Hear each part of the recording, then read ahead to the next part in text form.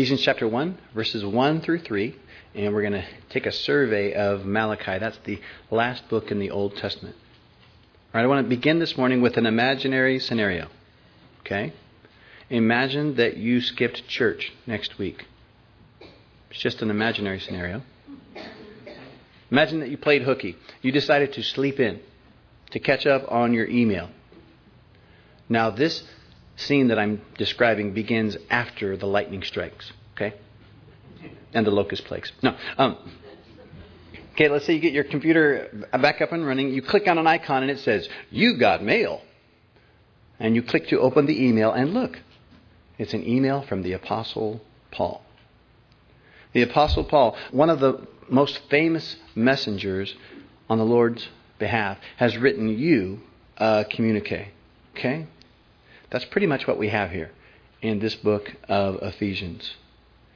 Today we begin this new year in Ephesians, and we're going to cover all of verses 1, 2, and 3. And you will see, I hope, that pretty much the way they wrote back then was very similar to the way that we do in an email. First you see who the letter is from, and then you see who it's to, and then you see the subject. Look, from Paul at savedbygrace.com to the saints at Ephesus.com, and there's the subject. You are rich. Okay, that's going to be the simple outline that we're going to follow today. Okay, let's get started. Ready? Chapter 1, verse 1. Paul, an apostle of Jesus Christ by the will of God. So first we see who it's from. Now there's a few things that I've mentioned before, so I probably won't linger on them, but let me touch on them. First thing to remind you of, the word Paul means small or little. Now that's significant because you remember his name before he met Jesus? Saul, which means desired one. That's what it means, desired one. Saul was the uber Pharisee, the guy who was considered himself God's gift to Judaism. Well, the day that Saul met Jesus, he went from thinking of himself as Saul, desired one, to Paul, the little one. And maybe you think, "Oh, poor Paul. He lost his self-esteem. How sad." No, if you read the letter, matter of fact, he writes this from jail. He's way happier than any of us would be in jail. He's extremely blessed, yet he calls himself little. See, Paul went from being a little man who thought that he was big stuff to a man who realized how little he was, but how big God is. And that's when he started seeing God do huge things through him. Think about this. Nobody preaches about Saul, the desired one. Nobody says, "Man, Saul was a world changer." Nope. They say pretty much every Sunday, I bet, if across the world, somewhere in the world, someone is probably referencing how God used this guy who called himself little to turn the world upside down, or right side up for Jesus. First application. Maybe God has humbled you lately. Could it be that He's just getting you to where you're usable? That He wants to do great things in your world, and He's willing to make you little first. Ephesians chapter 1, verse 1. Paul, this letter is written from Paul, an apostle of Jesus Christ by the will of God. Apostle. It means a delegate, a messenger, an official messenger sent forth with orders. So Paul is writing from the very beginning here as an official messenger of Jesus Christ. Now you think, well, little Paul, who gave you such a big job? God. It says right there, Paul, an apostle of Jesus Christ by the will of God. This is because God made it so. It's not because Paul just decided to be an apostle. Paul, an apostle of Jesus Christ by the will of God. It's very important. I really think it's essential that as we begin this letter, remember that this is an official communique. It's really important to remember that it's not just really so much from Paul, but it's through Paul, from God. Paul, right off the bat, makes it very clear, y'all, this is not an email from your buddy Paul. Okay? This is not an email from your good friend who hangs out with you. No, He is writing an official letter from the desk, as it were, of God. See, and I think the reason that before we go too much further, we need to decide whether we actually believe Paul here. He claims, look, I'm representing God. I'm giving you the official message from God.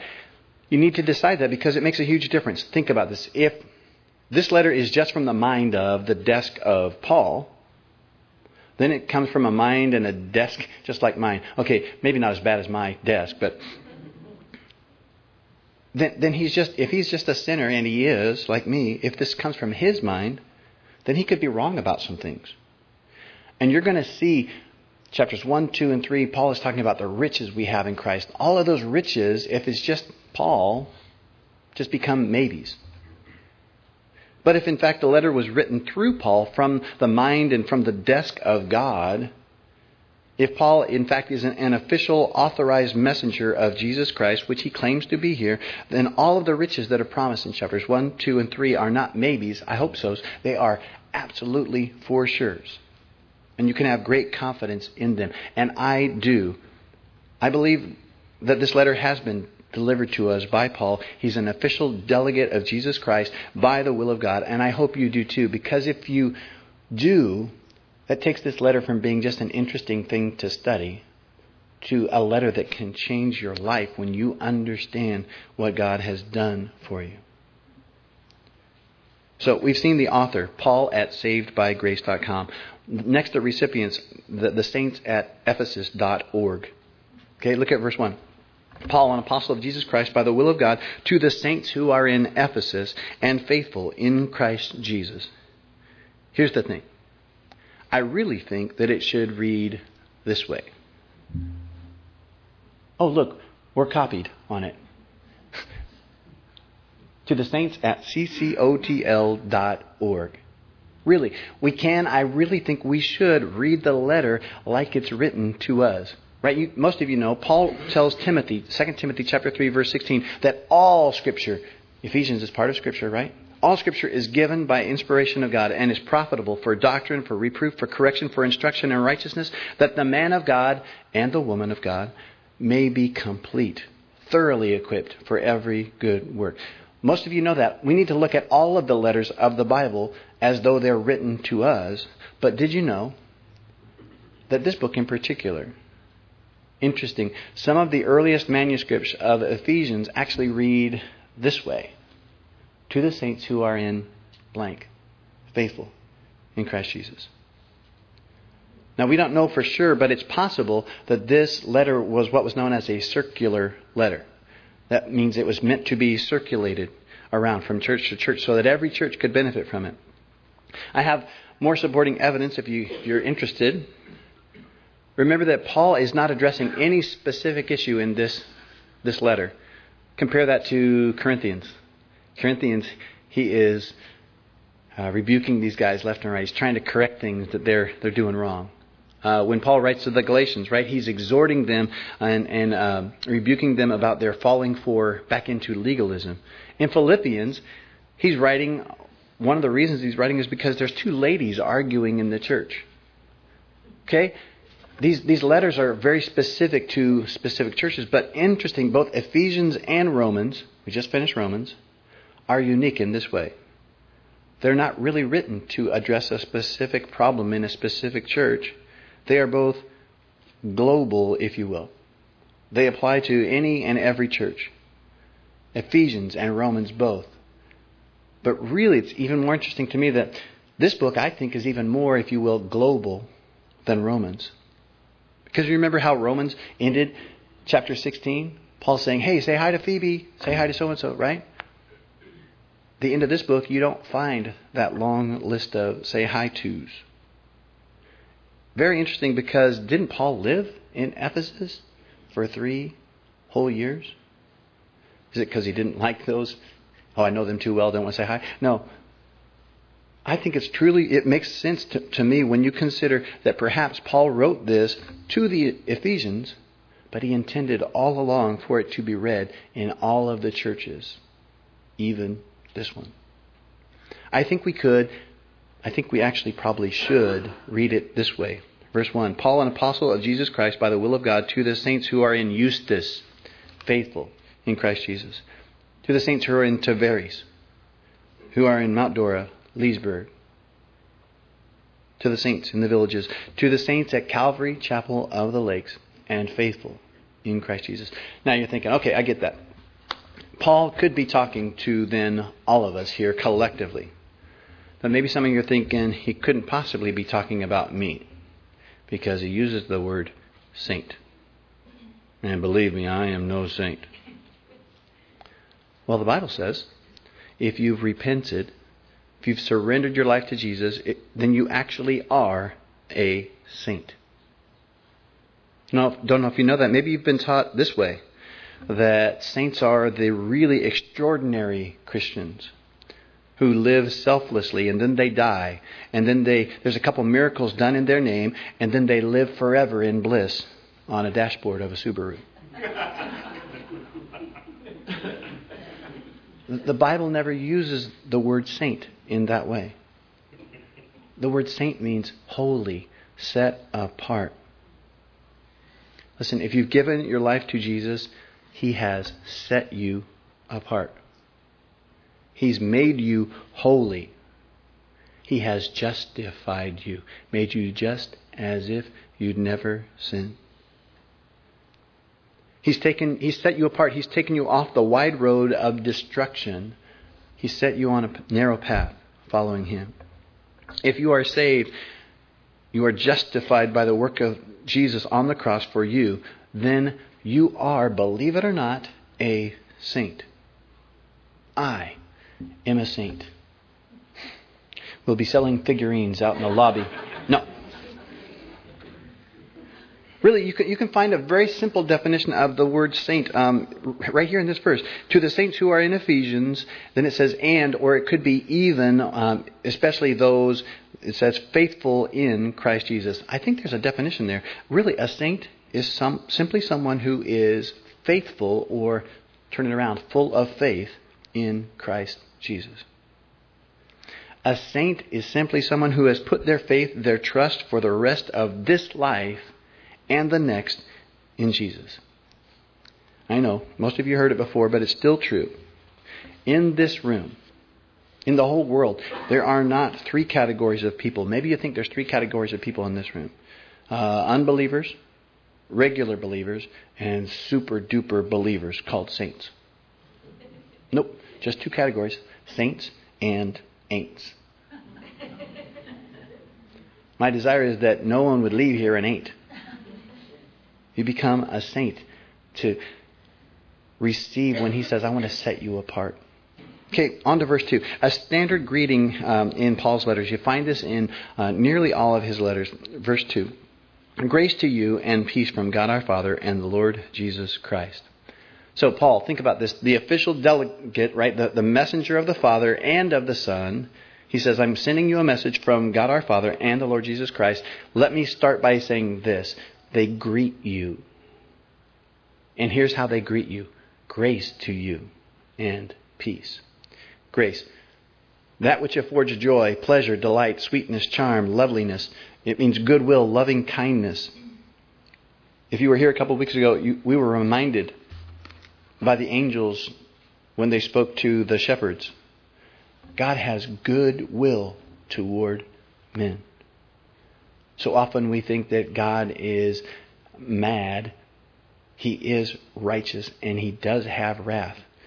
But the angel's message was the same that Paul's message here is. He has grace toward you. See, the word grace, it means unmerited, undeserved favor and kindness. Most of you know this. God's riches at Christ's expense. It's a great way to remember grace. God's riches at Christ's expense. How many of you have listened to our Dave Ramsey fans? Okay? You know, when people call in, they say, how you doing? He says, better than I deserve. That is grace. Better than I deserve. The first thing out of Paul's mouth now as an official delegate, look, the Father and the Son want me to first express their goodwill, their loving kindness, their grace toward you. Verse 2, grace to you and peace from God our Father and the Lord Jesus Christ. Peace. It means the state of tranquility. It's an exemption from the rage and havoc of war. It means peace between individuals. It means harmony, accord. Grace and peace. See them in almost all of the letters, and you always see them in that order. You never see peace and then grace. You see grace first and then peace. Why? Because you can't have peace with God until you receive the grace of God. If you're a Christian and you're in this room, you know that we were at war with a holy God, right? We don't deserve His kindness. But one day, Christian, for no discernible reason, He brought you to a service just like this, and He spoke lovingly to you. He said, I love you. I don't want to send you to hell. I don't want you to miss out on heaven. Let me give you my grace, God's riches at Christ's expense. If you're a Christian, one day God said to you, let me treat you better than you deserve. And when you finally surrendered, you found out because of the grace of God, you can now be at peace with God. If you're a Christian, the war is over. Application. First to the believer. Let me ask you, if you're a believer, do you believe this official delegate, Paul, when he says, I'm bringing tidings from the Father and the Son, and here it is. Here's how I want to start. That He has goodwill toward you. Christian, do you believe that He's treating you better than you deserve? And that He always will? And if you do, why the complaining? I say that to myself as well. Next application, unbeliever. Do you believe this official delegate from the Father and the Son? If you believe His words, you can believe me that your war with God can be over today. If you surrender and let Him treat you better than you deserve. Okay? So we've seen who this letter is from, and we've seen who it's to. Let's also look at the subject. Here we go. The subject. You are rich. Okay, and this is not an email from a princess in Uganda that needs you to supply your checking account information before she can bless you with all of your riches. No, this is Paul, the official delegate of Jesus Christ by the will of God. Look what he says, verse 3. Blessed be the God and Father of our Lord Jesus Christ, who has blessed us with every spiritual blessing in the heavenly places in Christ. Paul says the subject of this letter, blessed be, or speak well of, the God who has made you rich. Y'all, that could be the heading over all of chapters 1, 2, and 3. This book, if you didn't know it already, this book divides very clearly, very neatly, easily into two parts. Chapters 1, 2, and 3. Chapters 4, 5, and 6. Would you like the outline for the whole book before we begin? Here's the outline for the whole book. The message from Paul. I can put it in one sentence. You ready? You are wealthy. Now walk worthy. Look at chapters 1, 2, and 3. You'll find that it says you're wealthy over and over and over again. Verses 4, 5, and 6 says now walk worthy. We see it. This verse, chapter 1, verse 3, begins that whole section. Look, you're wealthy. You're wealthy. You're wealthy. Let me show you how wealthy you are, is what Paul says in these first three chapters. Now turn to chapter 4, verse 1. And you'll see that he says, now, walk worthy. Chapter 4, verse 1. I, therefore, the prisoner of the Lord. I love it. Paul writing it from prison, and he reminds you right there after he said, how rich we are. Isn't this awesome? Oh yeah, I'm writing from prison, and I want to say, now, walk worthy, because you're so wealthy. I, therefore, the prisoner of the Lord, beseech you to walk worthy of the calling with which you were called. Paul lays it out, how rich you are, how rich you are. And then he says, okay, now, respond. Does that sound familiar? Book of Romans, chapters 1 through 11, start out, we are wretched sinners, we need a Savior. Oh, look, here comes our Savior to rescue us.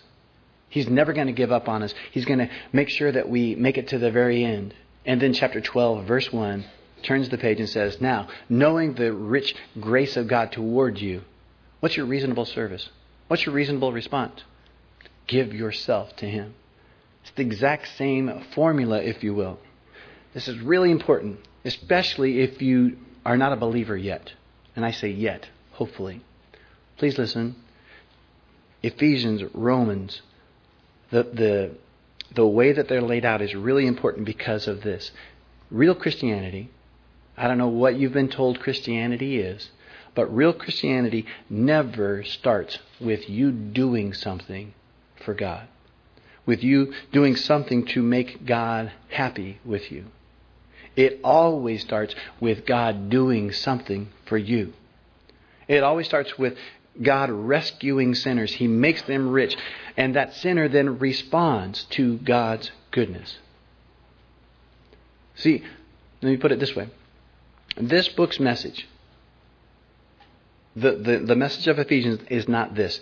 Look, you walk worthy, and then you'll be wealthy. The message is, Christian, you're so wealthy. Now walk worthy. Now, maybe many of you are saying, okay, I'm tracking with you, but if I'm so wealthy, somebody tell my wallet. Well, read verse 3 again. Read it carefully. Notice it does not read, blessed be the God and Father of our Lord Jesus Christ, who has blessed us with every material blessing in the heavenly places in Christ. No, He hasn't necessarily blessed you with every material blessing, but Christian, He's blessed us with every spiritual blessing. Okay, now the hard to convince probably would respond to me this way. Okay, I get it, Pastor. You mean pretend blessings. No, I mean riches that are more real. They're more lasting than material blessings. I know it's so easy for us to get in the material mindset, but let me remind you, where every material blessing, that iPhone that you wish you could afford, whatever it is, this is where all the material blessings will end. 2 Peter chapter 3, verse 10. But the day of the Lord will come as a thief in the night, in which the heavens will pass away with a great noise, and the elements, pretty much everything that you see that you can touch right now is made of elements. The elements will melt with fervent heat. Both the earth and the works that are in it will be burned up. Therefore, since all these things will be dissolved, what manner of persons ought you to be in the holy conduct and godliness?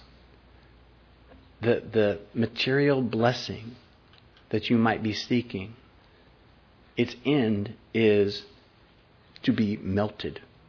Now compare that. Look at our text here. Chapter 1 of Ephesians, verse 3. Blessed be the God and Father of our Lord Jesus Christ, who has blessed us with not material but spiritual, every spiritual blessing in the heavenly places. Literally, heavenly places is in the heavenlies in Christ. See, the spiritual blessings that we're going to learn about over the next few weeks. Okay, we're going to learn a lot about how rich we are in Christ. Okay, these spiritual blessings are invisible. Okay, they aren't material, but they are very real. And listen, they are so much more secure than the material blessings.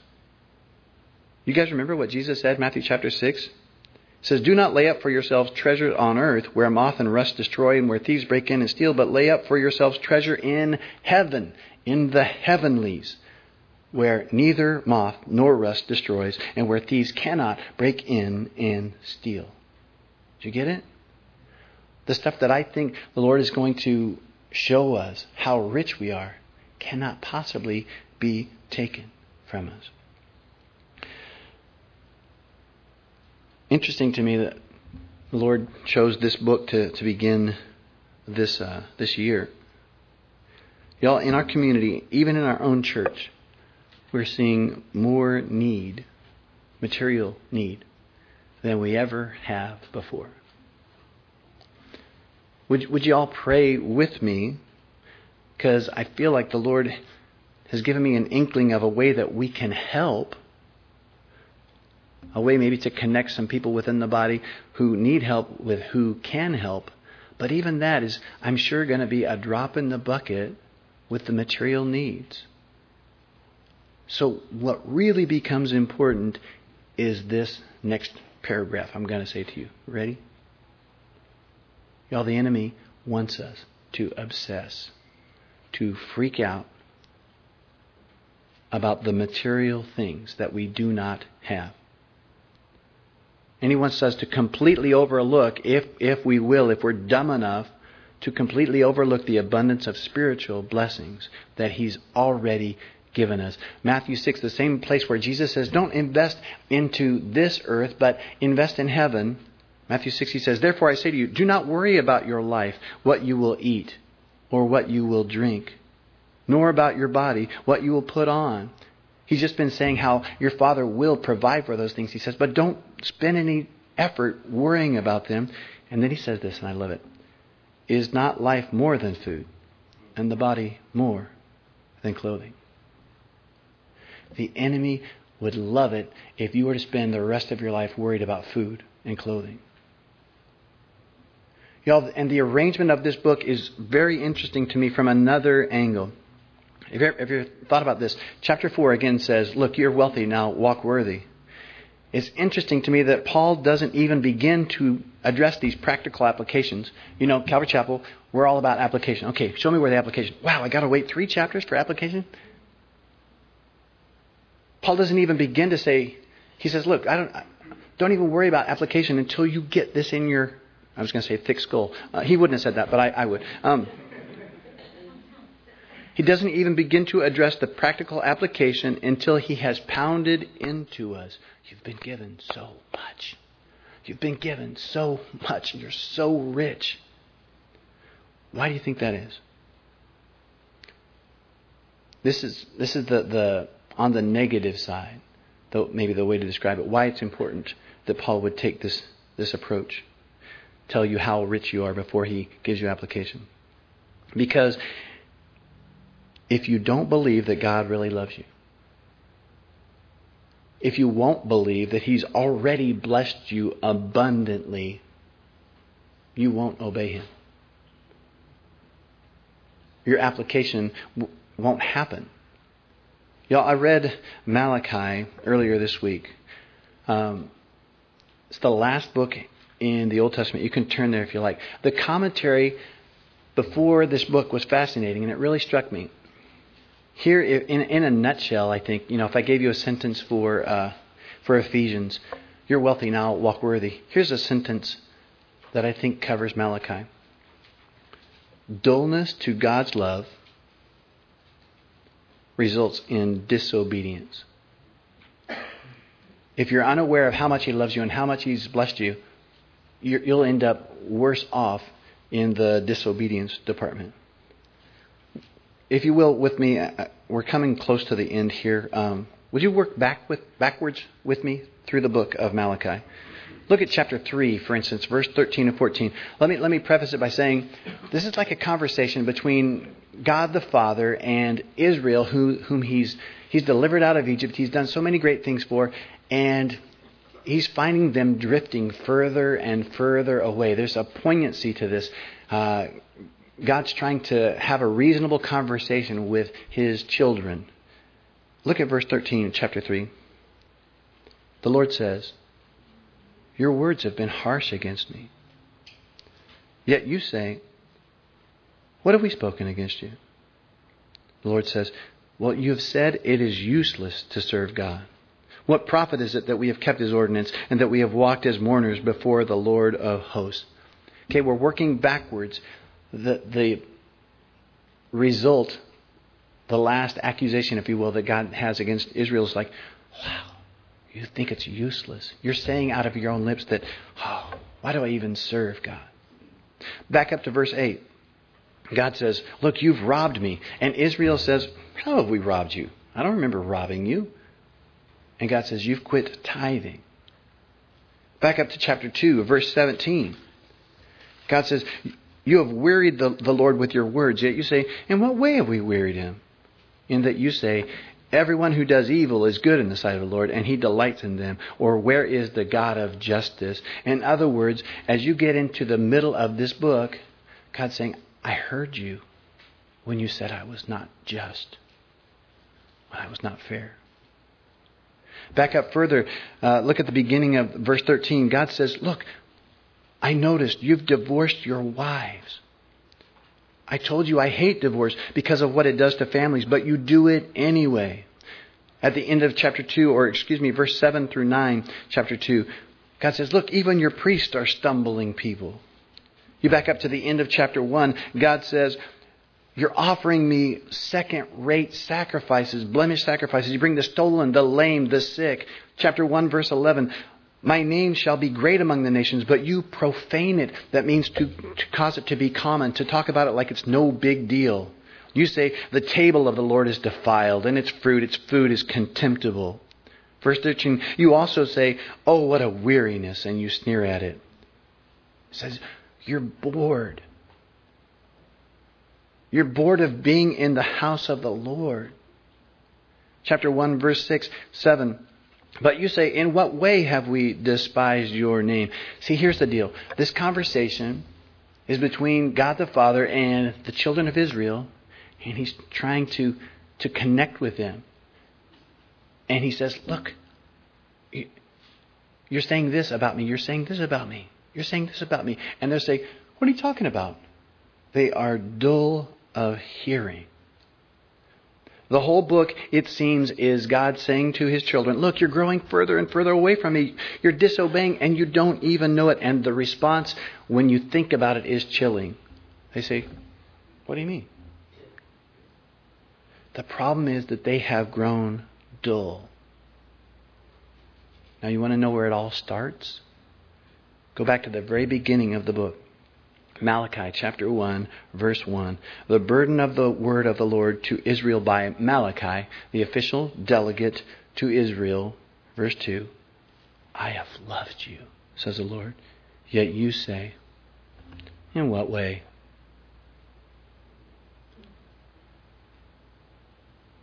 Dullness to God's love results in disobedience. Chapter 1, verse 1, He says, I've told you I loved you. And you say, well, dullness to God's love is the top of a slippery slope, if you will, that results in more and more dullness and more distance and more disobedience. No wonder Paul spends 3 chapters spelling it out, saying to saints just like you, I know you think you're poor. Your financial situation is worse than it's ever been. You never thought you'd be here. Y'all remember, Paul writes this from prison. And the delegate from God is relentless in this one pursuit. There's one thing he wants you to know from chapters 1 through 3. Christian, you are not poor. If you have Christ, you are rich beyond your imagination. Then and only then he can come to chapter 4, verse 1 and say, now, walk worthy. It's really important that we understand, especially in these economic times, Christian, you are not poor. Let me show you, again, just so you know I'm not making this up. You'll find it out as we go through. But let me show you, just to give you a quick cross-section of chapters 1, 2, and 3. Read with me chapters 1, verse 18. This is Paul's prayer for the Ephesians, and we're copied on it for us at Calvary Chapel. Chapter 1, verse 18. Ephesians 1. The eyes of your understanding being enlightened.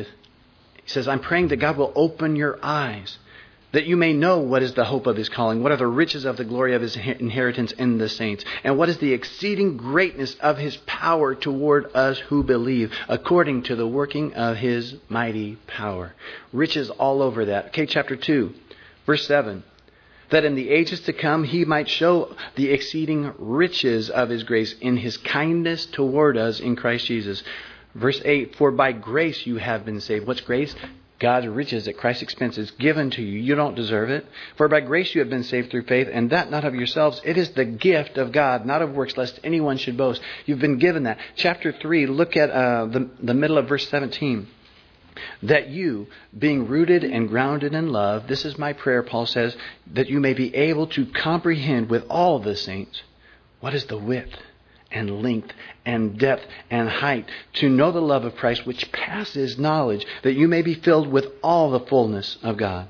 Now to Him who is able to do exceedingly abundantly above all that we could ask or think, according to the power that works in us, to Him be glory in the church by Christ Jesus to all generations, forever and ever. Y'all, that's my prayer for you. It's Paul's prayer for us. That our eyes might be open, that we would see how rich we are. That in the coming weeks, it would be very, very clear to us as this official communique from God. You're not poor. You're rich. Now walk worthy.